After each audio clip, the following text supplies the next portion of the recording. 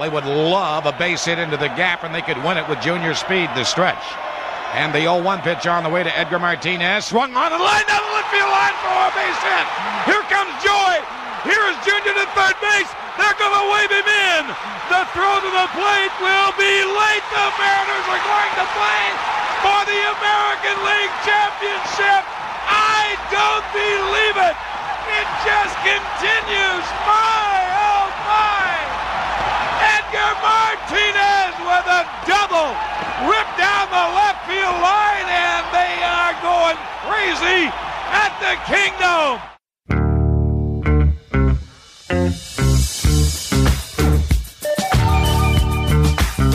It's Mantz and Mitchell on the weekend with Gary Mantz and Suzanne Mitchell. A double shot of good conversation with great guests to power up your day. Mantz and Mitchell, you're on the air. Thank you, Eric Crema. Hi, everybody. Happy Saturday to you, wherever you may be. I'm Gary Mantz. I'm Suzanne Mitchell. Together, we are Mantz and Mitchell in your ears for the hour. It is October. We are closing in on World Series time. The final combatants have yet to be decided. And so Suzanne and I thought it would be a good day to talk about baseball. And if you're going to talk about baseball, particularly on a Saturday, you want to be doing so in the honored presence of tall guy Nathan Miller. Nathan at the board, our producer. How are you today, sir? Good morning, Gary and Suzanne. And holding down my position when I played, the hot corner, third base. Really? Third base. Very good. Third base. That was the place I put my focus on years and years ago when I was a kid. And I followed the great Brooks Robinson of the Baltimore Orioles, Hall of Famer for sure. Oh, fantastic. And mainly for he could knock in the runs, too. He had some power. He actually won the AL batting title in 1964. And he often had over 100 runs batted in. But his mainstay was his brilliant play at third base. He's a prototype of a third baseman. All these years later, people still talk about the vacuum cleaner, as they called him, Brooksy. And then, of course, you have Nathan Miller. He knows his way around the third base line and in around the bag. Wasn't it interesting, Nathan, when you would play third base? Did you ever have to wait seemingly for an eternity to see whether a ball was going to be hit in your direction, fair or foul, and you had to watch it closely? That's a good question. I mean, it depends on which side of the plate that the batter is on. You know, if there's a right-handed hitter, you're expecting one to maybe pull it down the line. But if there's a left-handed batter, you know, you're kind of more playing like a shallow, like a dribbler coming to you. So there's a lot can happen based on what side of the plate that the batter is on. Well, you see, you ask a former third baseman, for all I know, he still plays third base in some beer league or something. You know, Nathan's an athlete there, and you learn things. Baseball is celebrated for being an art, yes, but by God, it's a science as well. Suzanne, you grew up there, I always say in the shadow of, though not really, but you were born and raised in Chicago. And did you get out to Wrigley Field very often? Not very often, but a couple of times. And I attended many a little league game for my brother. And he played shortstop, first base, did a little pitching, but ended up with his little league career as the catcher. And he was built like a catcher when he was a young man. He was like a little fire plug. Medium height, not very tall, not too short, but definitely a stocky build. Yeah. I could see with a chest protector on, would be he'd be a natural. A coach or manager would say, "Oh, you're going to be our catcher." My mom and I took him to a Cubs game one time at Wrigley, and he was very excited. And he got up and he screamed in the loudest voice he could, "I love you, Billy Williams." There was a lot to love about Billy Williams. That's right. And it's nice to see him getting some adulation because a lot of that went to Ron Santo. Right. We've got a story to tell in a few minutes. We want to bring Kirk on, but, you know, I remember a day when Ron Santo was being honored. Yeah, so I do too. Yeah, we'll tell that story too. I'm glad you I know the exact date. Let's bring on our guest and talk us some baseball. He's back with us after a while. Kirk McKnight is a freelance writer specializing in interview-based sports books ranging from baseball to hockey. His work has been published in many sports blogs, articles, and travel documentaries. Kirk's one of his most recent books is The Voices of Hockey. Broadcasters reflect on the fastest game on earth. Lots to be said there, as a matter of fact. But not today. Hockey is not today. That is correct. There is an updated edition of The Voices of Baseball. The game's greatest broadcasters reflect on America's pastime. And the new edition has front and center the late, great Vin Scully of the Los Angeles Dodgers and so much more. He transcended the fan base of the Dodgers and became an institution unto himself. And he was still regarded as that when he passed away at age 94 earlier this year, just a couple of months ago. We are happy to have you back with us, Kirk McKnight. Are you still in Las Vegas, sir? I'm not. I noticed you reading the back of the paperback edition, and there's all kinds of new things happening since then. I actually live in Wickenburg, Arizona, and I write for. I'm a staff writer for the newspaper here. It's a weekly, and in a nice, peaceful little western town, and out of all the city life of Vegas, and I couldn't be happier about it. Well, congratulations to you, Kirk. That's great.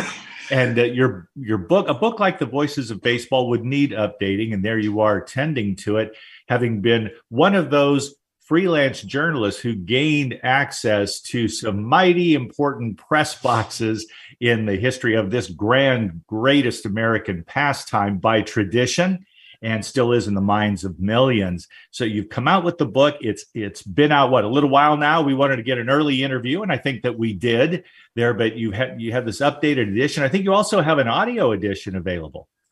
Well, not the audio edition, that's still in the works. The updated edition will be available in April. I just barely put all the new info in. So the press, they're going to print up a brand new hardcover edition with all the fixins and all the reviews on the back, kind of like it does on that paperback edition you have there, and pretty much all new material up until, the passing of Vin Scully, and about 35 broadcasters chipping in to share their favorite Vin Scully stories. And you could have an entire book or volumes of Vin Scully stories. That is for right. Darn sure. Yeah, Kirk, absolutely. Thank you for writing this book and for updating it, and best of luck on the audio project. Tell us what it is essentially for people wanting to get to know you and maybe start following you. Right? Congratulations on the gig in Arizona and your move there. It sounds to me like it's bringing you a lot of happiness. We're happy to hear about that. Tell us about your prime motivation for taking your appreciation for Major League sports. We're talking mainly about baseball today, but it could just as easily be hockey. About what it is that drew you into Major League sports in such a way as made you want to chronicle it. It's mostly been about baseball from the beginning, because I'd sit there and start to realize I'm like, baseball ballparks are different. I'm a big sports fan, and when I started doing these projects, I watched all the sports, very, very faithfully, and so baseball was the one that I liked the most. And so baseball was the one I was like, well, if I'm actually going to be a writer and start writing, maybe it needs to be the sport that I like the most, and the sport I'm interested in the most, and a subject that I'm interested in the most. And you go to enough ballparks and you start to say, well, people go to all the ballparks, so what if I kept going to ballparks? Or what if I were to kind of find a way to chronicle all these ballparks and figure out, what makes it different and unique from the others. And so that's where the book kind of was born, was basically finding a uniqueness about each ballpark. And then I said, well, I'm not going to be the one to tell that story. So I talked to somebody. I said, what if I had the broadcasters do it? If I start reaching out to broadcasters, they're the ones who know about everything. And the people who I know were like, oh, you know what? That's a good idea. And it is, and it's worked out very well for you, I'm happy to say. As a place to just sort of jump into this, before we get to the broadcasters themselves, you talked about going to all of the ballparks. I know people who make a pilgrimage to as many, if not all, of the Major League Baseball stadiums that they can visit. Maybe they're retired, maybe they drive around a lot in their RV, they take their home with them, as it were, and they go to maybe all of the Major League Baseball parks, and they see that they are unique. One thing in particular, Kirk, and I'd like to get your perspective on this. What about those stadiums that, if you're for the opposing teams, you might say is an instance of architectural cheating there, but what about the way they built the new San Francisco Giants park while Barry Bonds still wore the uniform? What about the launching pad in Atlanta when Hammerin' Hank Aaron was still cranking them out of the park? There was a design feature. Some critics might say a design flaw, not to resort to sour grapes, but it seems like there were players of such stature that ballparks could be built around their tendencies and their image.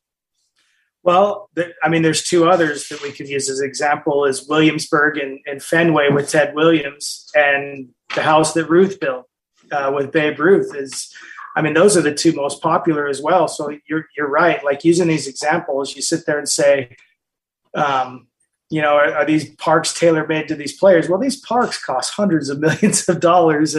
And I know whatever Fenway cost, as great as Ted Williams was, they weren't building a park for Ted. He just took advantage of it. And Ted Williams was the kind of hitter that could hit anywhere, but that short right field area really lent to his hitting style and was, his power numbers came through because of that. Same thing with Ruth and that short right field porch in Old Yankee Stadium. I think in the book I said the Ruth that house built instead of the house that Ruth built. I think that was my quote, was that's how it would be outside of New York, is saying, would Babe Ruth really be that great if he weren't in such a hitter friendly and having those dimensions? Because the Old Yankee Stadium left field was just kept going and kept going.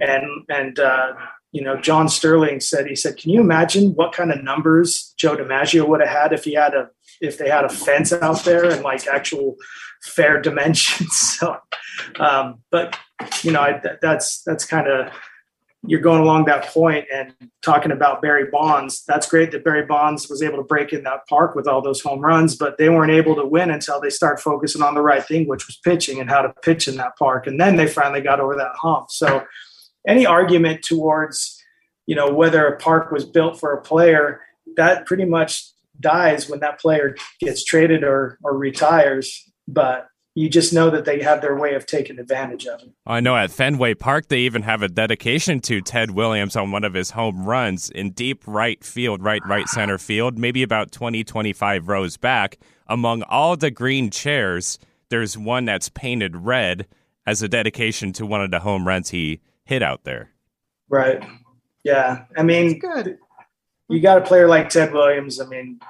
He wasn't the best player ever. He was the greatest hitter ever, without a doubt, but he couldn't field and he couldn't run, but he could hit. And that's why we had the designated hitter. He'd be perfect for that role. Yeah, pretty much. Oh, here we go. Well, this is great. This is like an amoeba conversation. This is kind of fun. We're going in different directions, second by second. That's all to the good. Kirk, how do you feel? And Nathan, you weigh in on this too. Kirk, how do you feel about all these years later? I used to see it in ballparks when it was brand new, but the designated hitter rule, has it helped or hurt baseball in your opinion, Kirk? Oh, now that it's universal, it's kind of hard to tell, because to me, if you want to know my personal opinion, I've hardly noticed it because I've been noticing the other things more. This ridiculous ghost man on second to begin extra innings is just absolutely asinine. I cannot believe that we're playing Major League Baseball with playground rules. They're dropping that next season. I know they are. Yeah. Thank goodness. And like, honestly, I know that there's a lot of things that are going to change about the game, but to me, it just kind of eased into there, and then saying, double headers are only going to be 7 innings to save the players and everything like that. But I was sitting there thinking, Oh yeah, they have DH in the NL now.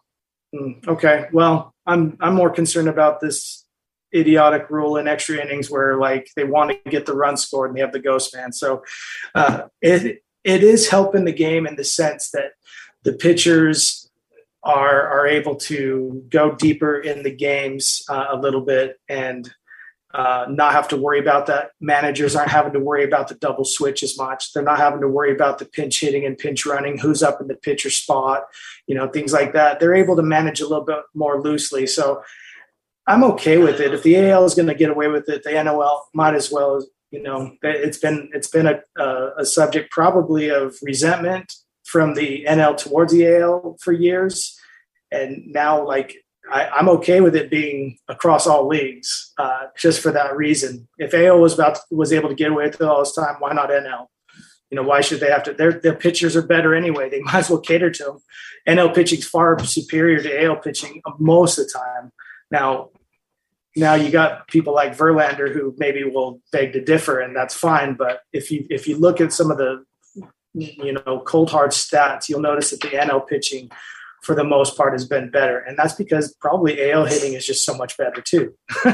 Chicken or the egg? Chicken or the egg? How do you feel about that, Nathan? I mean, I was always a fan of the National League and having their pitchers come up to hit. I mean, I feel like they should play the full part of the game. And it also brings an interesting strategy too, like you were saying, when, you get to that bottom of the lineup, because basically all the time the pitcher, unless you're Shohei Ohtani, are batting at a 9-hole. And you're basically like the liability. You get up and then suddenly the pitcher throws just fastballs down the middle and the pitcher is just standing there. So it's not like they make too much of an effort, and they got to develop their offense around that. And I mean, I think it just keeps the game flowing if a pitcher is not coming up to the bat and brings more offensive action to the game. Obviously it does, because you have an actual hitter in the lineup, but it's what people want to see in baseball. They're always pushing home runs and exit velo and how hard they're hitting the ball.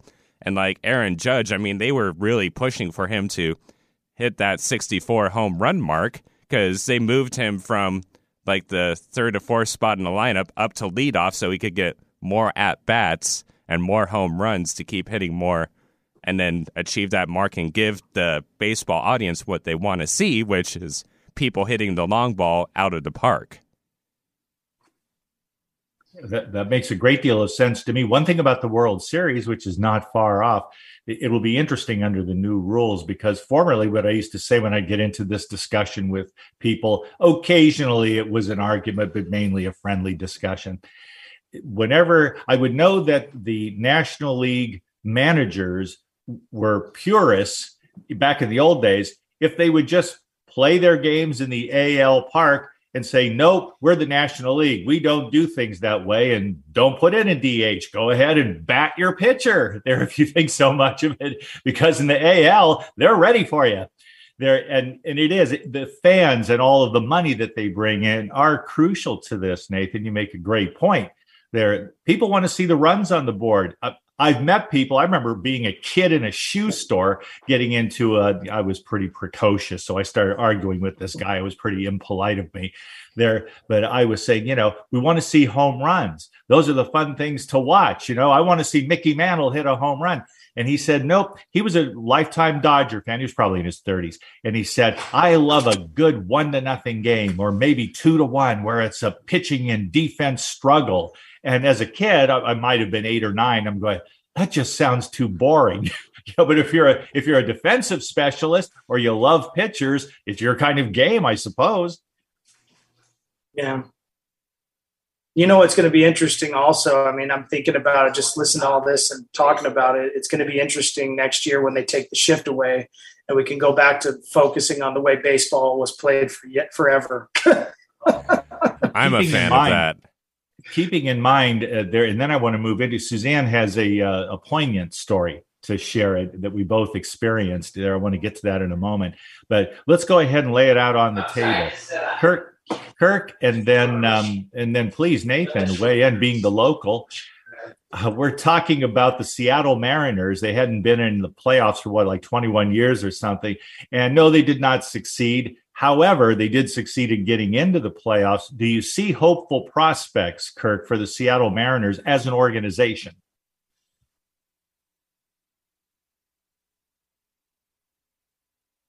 You're muted right now. Okay, I'm unmuted again. Sorry, could you repeat the last of that question? I was reading the screen when you were talking. I got a little distracted. Oh, sure. No problem at all. I was just asking what, in your personal opinion, is the meaning of life? 42. No, we're talking about the Seattle Mariners. They finally made the playoffs after a couple of decades. Do you see hopeful prospects for them, their roster, the management, the organization going forward? Yes. I mean, getting that, what's his name? Is it Castillo? Who's the guy you guys got over from the pitcher, Cincinnati? Luis Castillo.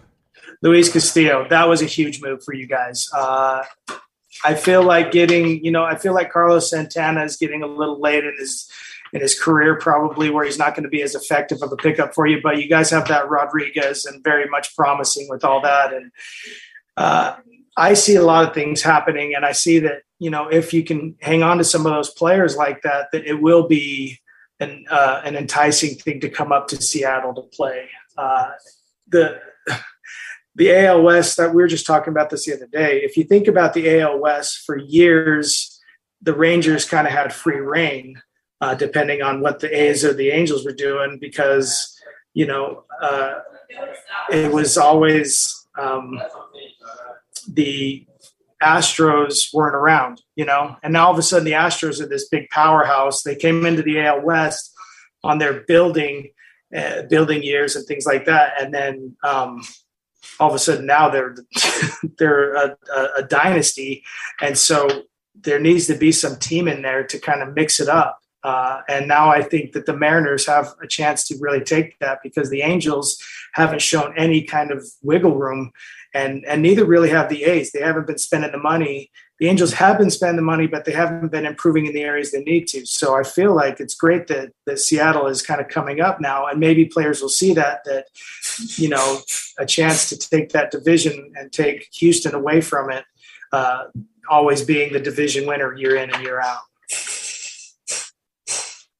What do you think, Nathan? We're trying to give you some good news. I just know the Mariners have a really strong camaraderie, and that's what's really helped propel them through the season. They're always sticking together and never giving up. And when something happens to a player, I mean, everybody's chipping in and covering for them and are helping them out. And with somebody like Julio Rodriguez, I mean, he always has a smile on his face, and I feel like the club is just a lot more happy and relaxed when he's out there having fun.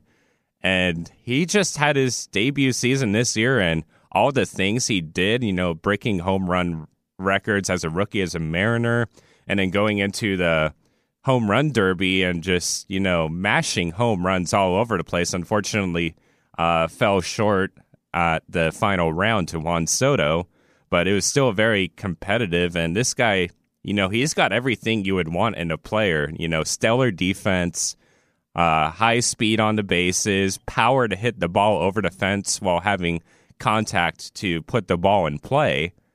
And he's going to be easily the front face of the Seattle Mariners, and still have a couple other rookies like Kyle Raleigh, who is really coming through this season as one of the best catchers in the league, American League at least.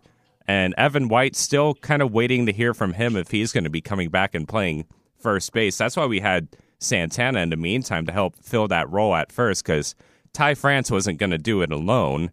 And Evan White, I mean, he's still up in the air. I'm wondering if he's even going to come back to the Mariners. So we'll see what happens with these rookies. Nathan, I heard you say earlier that they're a young team. So I know that historically Gary has talked about how they keep rebuilding and rebuilding. I'm glad to hear you say they have camaraderie, but I don't think they have a lot of years together. So does it seem like the team is coalescing as a new team that hopefully the management won't trade away those people? I mean, it goes beyond the Mariners team too. I mean, there's the AAA teams. A lot of these guys have known each other and played with each other in, like AAA or Arkansas or AA. So they're familiar with each other. It's not just, the Mariners. They've been with each other for a while. Some of these guys got drafted at, 17 years old, and now they're like 21. So they've been around each other for maybe 3 to 4 years. It's not like they're just all coming together in this debut season as they play with the Mariners. No, that's a good answer, because I was wondering how they could be both new and have a lot of esprit de corps, because I thought that usually takes a couple of years of struggling together to develop that. But you're saying they had that development in other places before they got to the Mariners. And then there's some veterans like J.P. Crawford who just have radiating energy that just, spreads out among the players, and they all, bring that in to themselves and form good relationships with each other. Yeah, good. Kirk McKnight is our guest. He is the resident expert, and we have an aspiring resident expert who understands far more about baseball than Suzanne and I do. We're lucky to have both of them in here in the booth with us, as it were. We're at the bottom of the hour. Let's go ahead and take our break. And when we come back, you'll hear more about Kirk McKnight, where you can reach him. This is our 7th inning stretch. Our 7th inning stretch, as it were. So after we're done stretching, we'll come back and you will meet the greatest broadcasters in the history of baseball. Kirk McKnight, our guest. We are Mantz and Mitchell. Give us a couple of minutes. We'll be right back. Hi, everybody. This is Anson Williams from Happy Days, and I'm so excited to tell you about American Road. It is the best car travel magazine in the world. They have the most fantastic adventures detailed in each magazine with all your itinerary. We could just jump in the car with your family and have the most fabulous adventures you've ever had in your life. Please get a copy of American Road and start your own adventure. Staying connected with Gary Mantz and Suzanne Mitchell is easy. Just go to mantsandmitchell.com for the latest info on topics and guests. Friend Gary Mantz and Suzanne Mitchell on their Facebook pages and like the Mantz and Mitchell show page at facebook.com/mantsandmitchell. If you're on Twitter, share a follow with Gary and Suzanne at Mantz Mitchell. Join Gary and Suzanne Friday and Saturday mornings at 10 a.m. for an unusual show that covers everything from personal growth to the paranormal. Here's an amazing act. Here's a tremendous act. Here's a startling act. The amazing, the thrilling, the greatest, spectacular, incredible, exciting, wonderful, world famed, most unusual novelty act. The home of the A-Team of Alternative Talk is mantsandmitchell.com. Heard right here on Alternative Talk 1150 AM or streaming live from your computer anywhere. Terry Loving wants to help you with your online marketing challenges right now. She has several courses she is giving away to help you get your business working for you online. Yes, giving away. WordPress websites are her specialty, yet her technical skills go way beyond that. Check out her blog at terryloving.com or email her directly at terry@terryloving.com. That's terry@terryloving.com. On Friday, Mantz and Mitchell welcomed Carl Petrie for a review of the classic War of the Worlds radio broadcast from October 30, 1938, with Orson Welles and the place in New Jersey where the fictional craft supposedly landed. On Saturday, Leslie Rule sets a spooky pre-Halloween tone with stories from her latest book, Haunted in America. Bringing you fascinating talk since 2007. We are Mantz and Mitchell, Friday and Saturday mornings at 10 on Alternative Talk, AM 1150. An alternative to everything else on your radio dial. Alternative Talk 1150. Welcome back to Mantz and Mitchell. That was our 7th inning stretch, and that was Ben Scully singing about Harry Carey. We are talking with Kirk McKnight, author of The Voices of Baseball, and those are just a couple of the voices of baseball. Kirk, if people want to get your book and the updated version next year, and anything else that you have written, this is a good time to let our listeners know the things that you're up to and how to get in touch with you.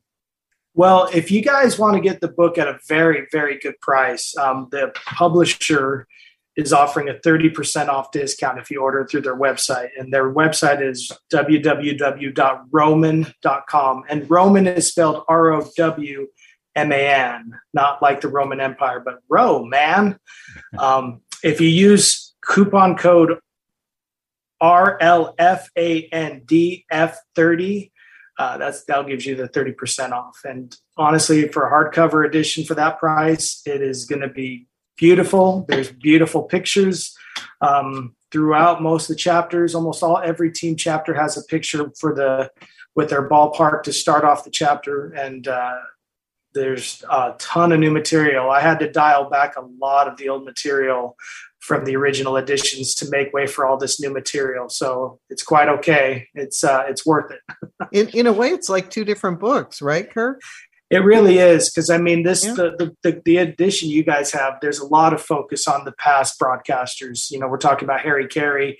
I mean, that chapter got completely eliminated from the book because I just had so much new material from over the last 6 years of everything that's happened. 2 teams have won a World Series that have never won since the paperback edition came out. That's with the Houston Astros and the Nationals.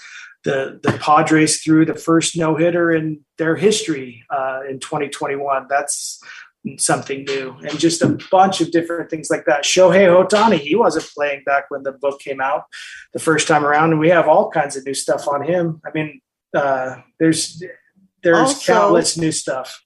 Well, also the Cubs. And the Cubs. For 108 years it took them to get a World Series. I'm wearing my Cubs shirt. Oh my goodness. We're both wearing our Cubs shirts today. Should have put mine on too. There we go. Friendly confines. And Kirk, I also know you have another book happens to be with my favorite sport. So what is your other book that you have out? The Voices of Hockey. That's about a year newer than the Voices of Baseball, but there you go. It's got a lot of the good guys in it, though. Doc Emmerich, Marv Albert, Gary Thorne, a lot of the voices, and those guys are actually the voices of baseball, believe it or not, because they paid their tribute to Vince Scully as well. Oh, but, very good, very good. Yeah, okay. They were happy to do it. All right. You're the man for the good sports book, especially the announcers. He is the connection. That's right. Suzanne, I'd love for you to share the story about your mom. We're going to go into what you're looking at me meaningfully.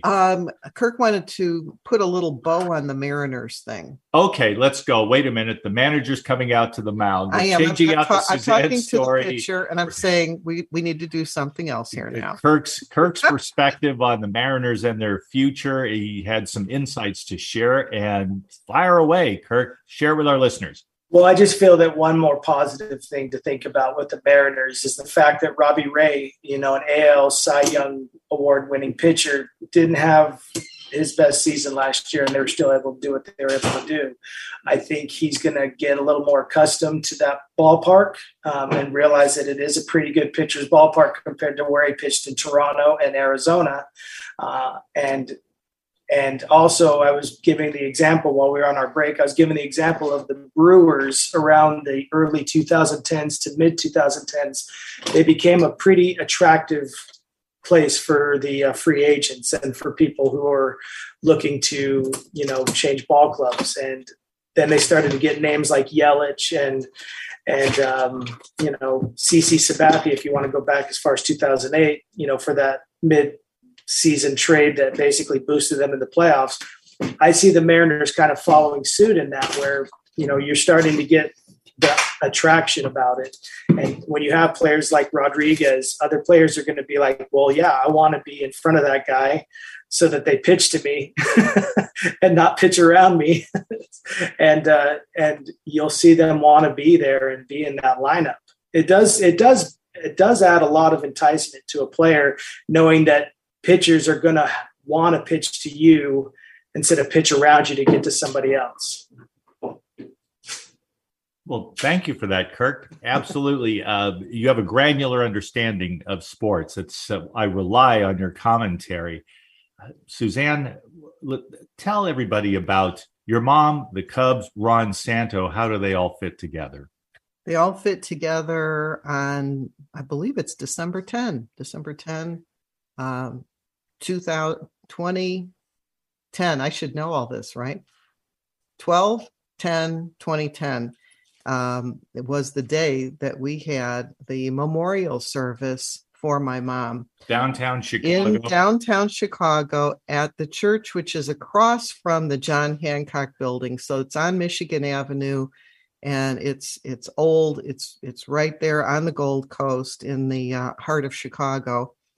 And while we were gathering all of our family and friends and people to say goodbye to my mom, there was a second funeral.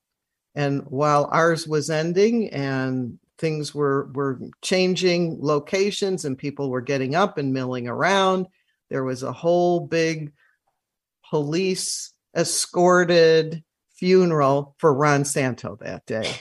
And so he was at the church, which was probably 3 or 4 blocks away. This was all happening in a very small area around Chicago. And 2 funerals at once.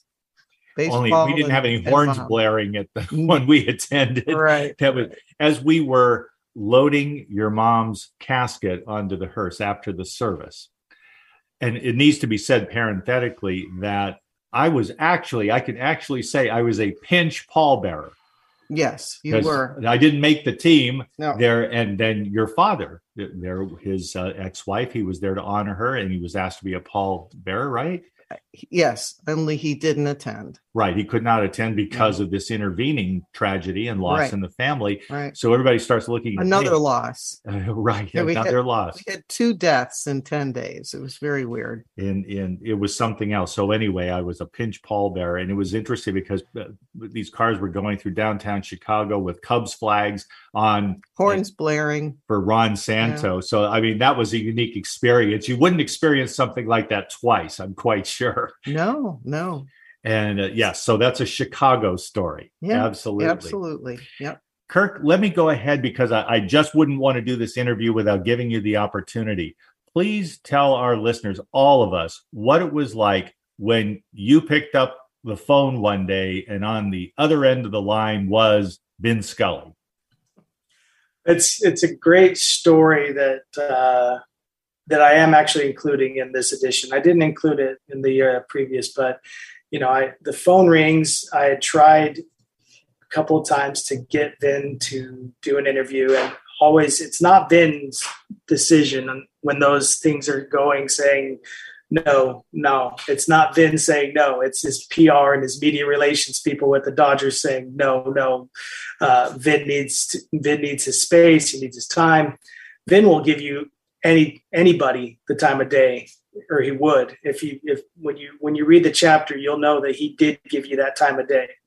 So I reached out the 3rd time to the media relations guy after the Dodgers lost, I believe, to the Cardinals. I think that was in 2014. I'm not sure, but they lost the 1st round. And so a couple hours after I send that email out, I get a phone call, and it's a Los Angeles number. And, I'm like, hello. And they're like, hello, is this Kirk McKnight? And so as soon as he said hello, I knew it was Vin Scully, and he says, is this Kirk McKnight? And I say, yes, this is Kirk McKnight. And I barely got the words out because I was so shocked.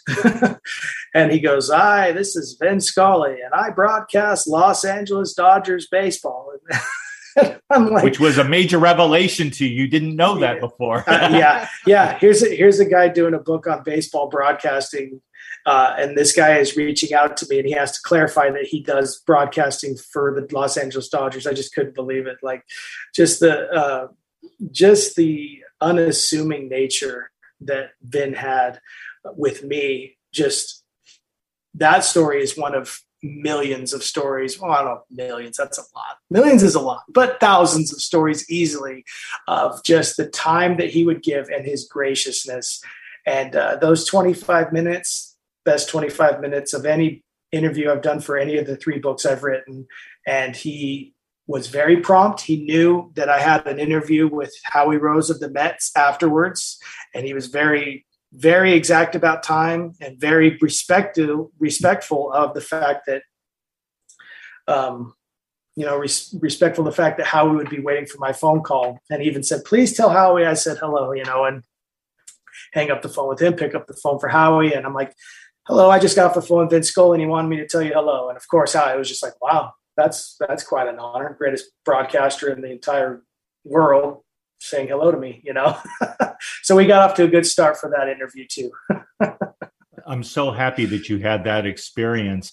I met Vin Scully when I was a teenager after a preseason game, exhibition game, as they call them, when the Angels, or actually the Dodgers, were in Anaheim. They were playing the California Angels, as they were known at that time there. And my brother and I went out to catch the game, and I was determined that I was going to get Vin Scully's attention, which I did thanks to the good intervention of a wonderful man, his partner, Jerry Doggett, his broadcast partner.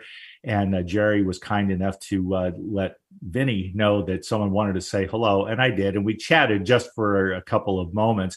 But I can say I met Vin Scully. It was one of the highlights of my life. And the way in which you portray him, Kirk, is so accurate, because for being a man of great accomplishment, he is absolutely known virtually unanimously as the greatest of all time among baseball play-by-play announcers, sportscasters, and even broadcasters. He is in a few pantheons. He even hosted a game show, a morning game show called It Takes Two. And while that was on the air, that was my second encounter with Vin Scully. Went back with my family to visit our family and friends in the Pittsburgh area, and we decided to take in a Pirates game. Now, I'm not talking about the old days in Three Rivers. My other encounter with Vin Scully was when I waved at him at Forbes Field, and he's there in the press box, in the broadcast booth, and he is such a modest man. This just tells you what kind of a man he was. I waved with a big smile right in his face, and before he waved back, he actually looked over his shoulder to see whether or not I meant somebody else. Because he's the Dodgers broadcaster. I'm in Pittsburgh and I'm waving hello, and he waved back. And I thought, this is a guy who is absolutely the opposite of someone who is full of themselves. He just was not that way. He was a man of tremendous character. And I think everybody who ever met him or worked with him there would have to agree. I agree fully. And it's, I sent the email out the day after his passing to the broadcasters, to about 60 of them. I got about 35 responses. And one response that very day was Marv Albert, who wrote up a few paragraphs, and he was very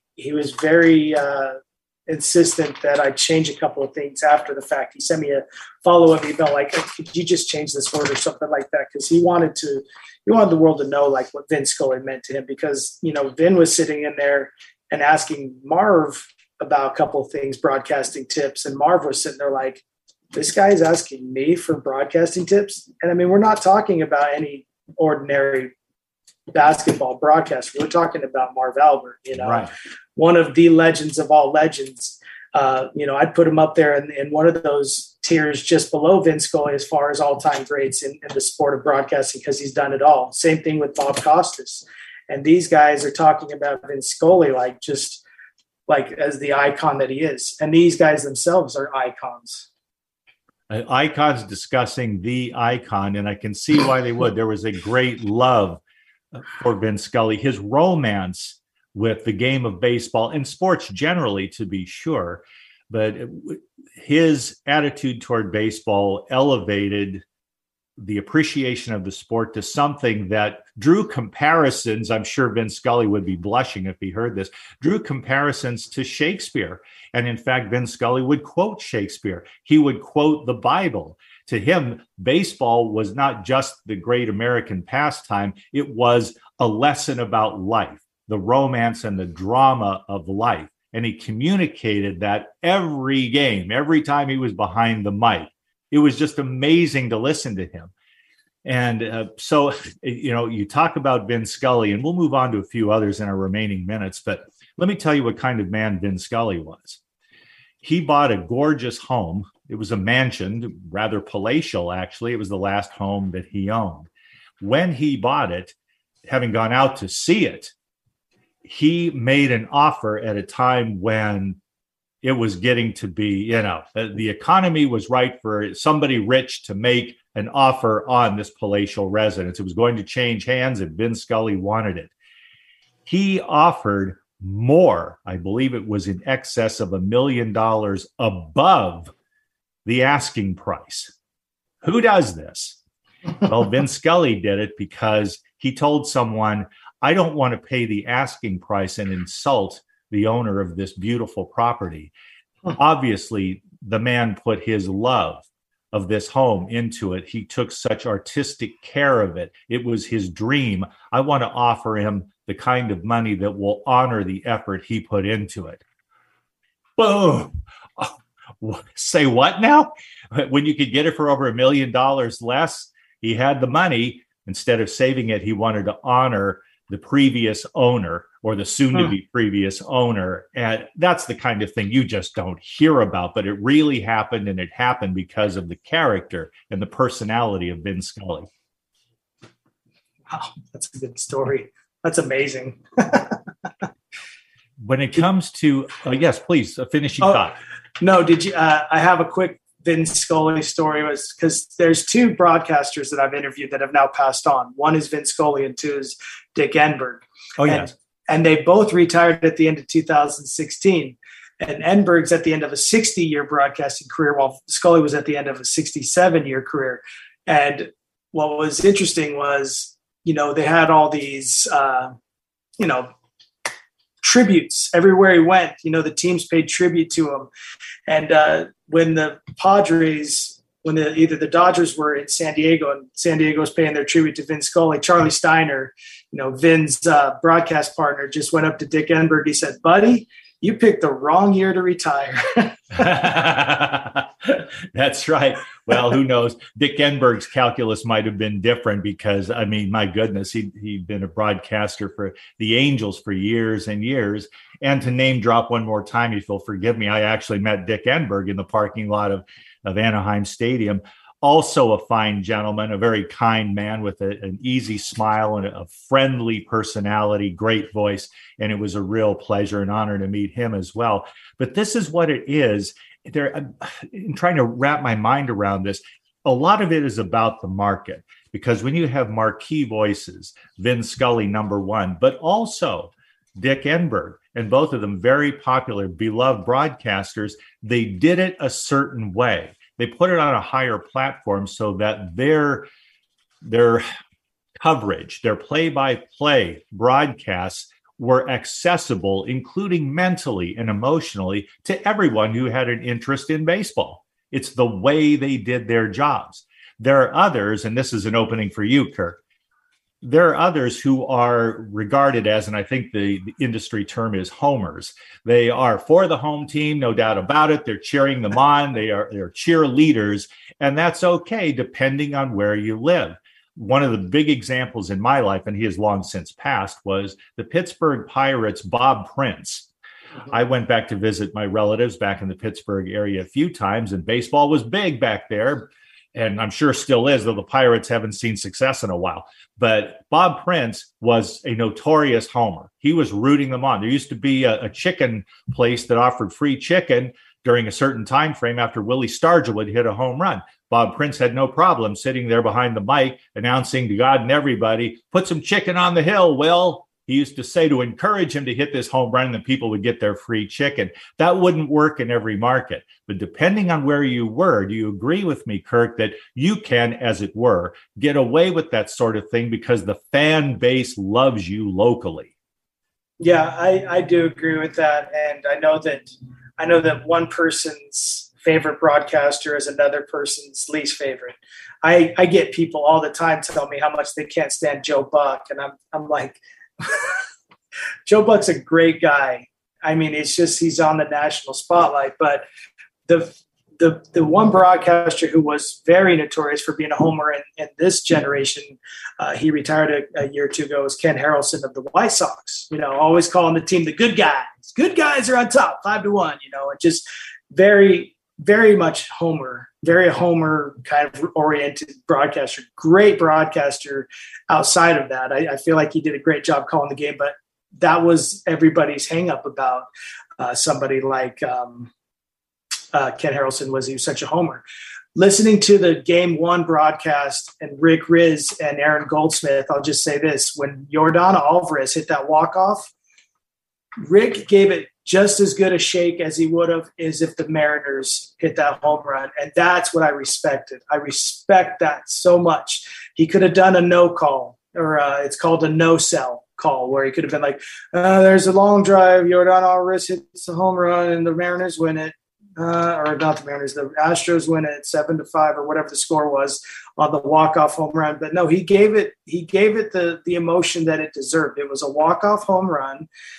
They'd scored 5 runs in the ninth. And, Rick, as a broadcaster, he has that duty to do it, and he performed it. It wasn't his team that had hit the game-winning home run, but as a broadcaster, he gave that moment its due regard and its due respect. And I respect very much Rick Riz as a broadcaster for that.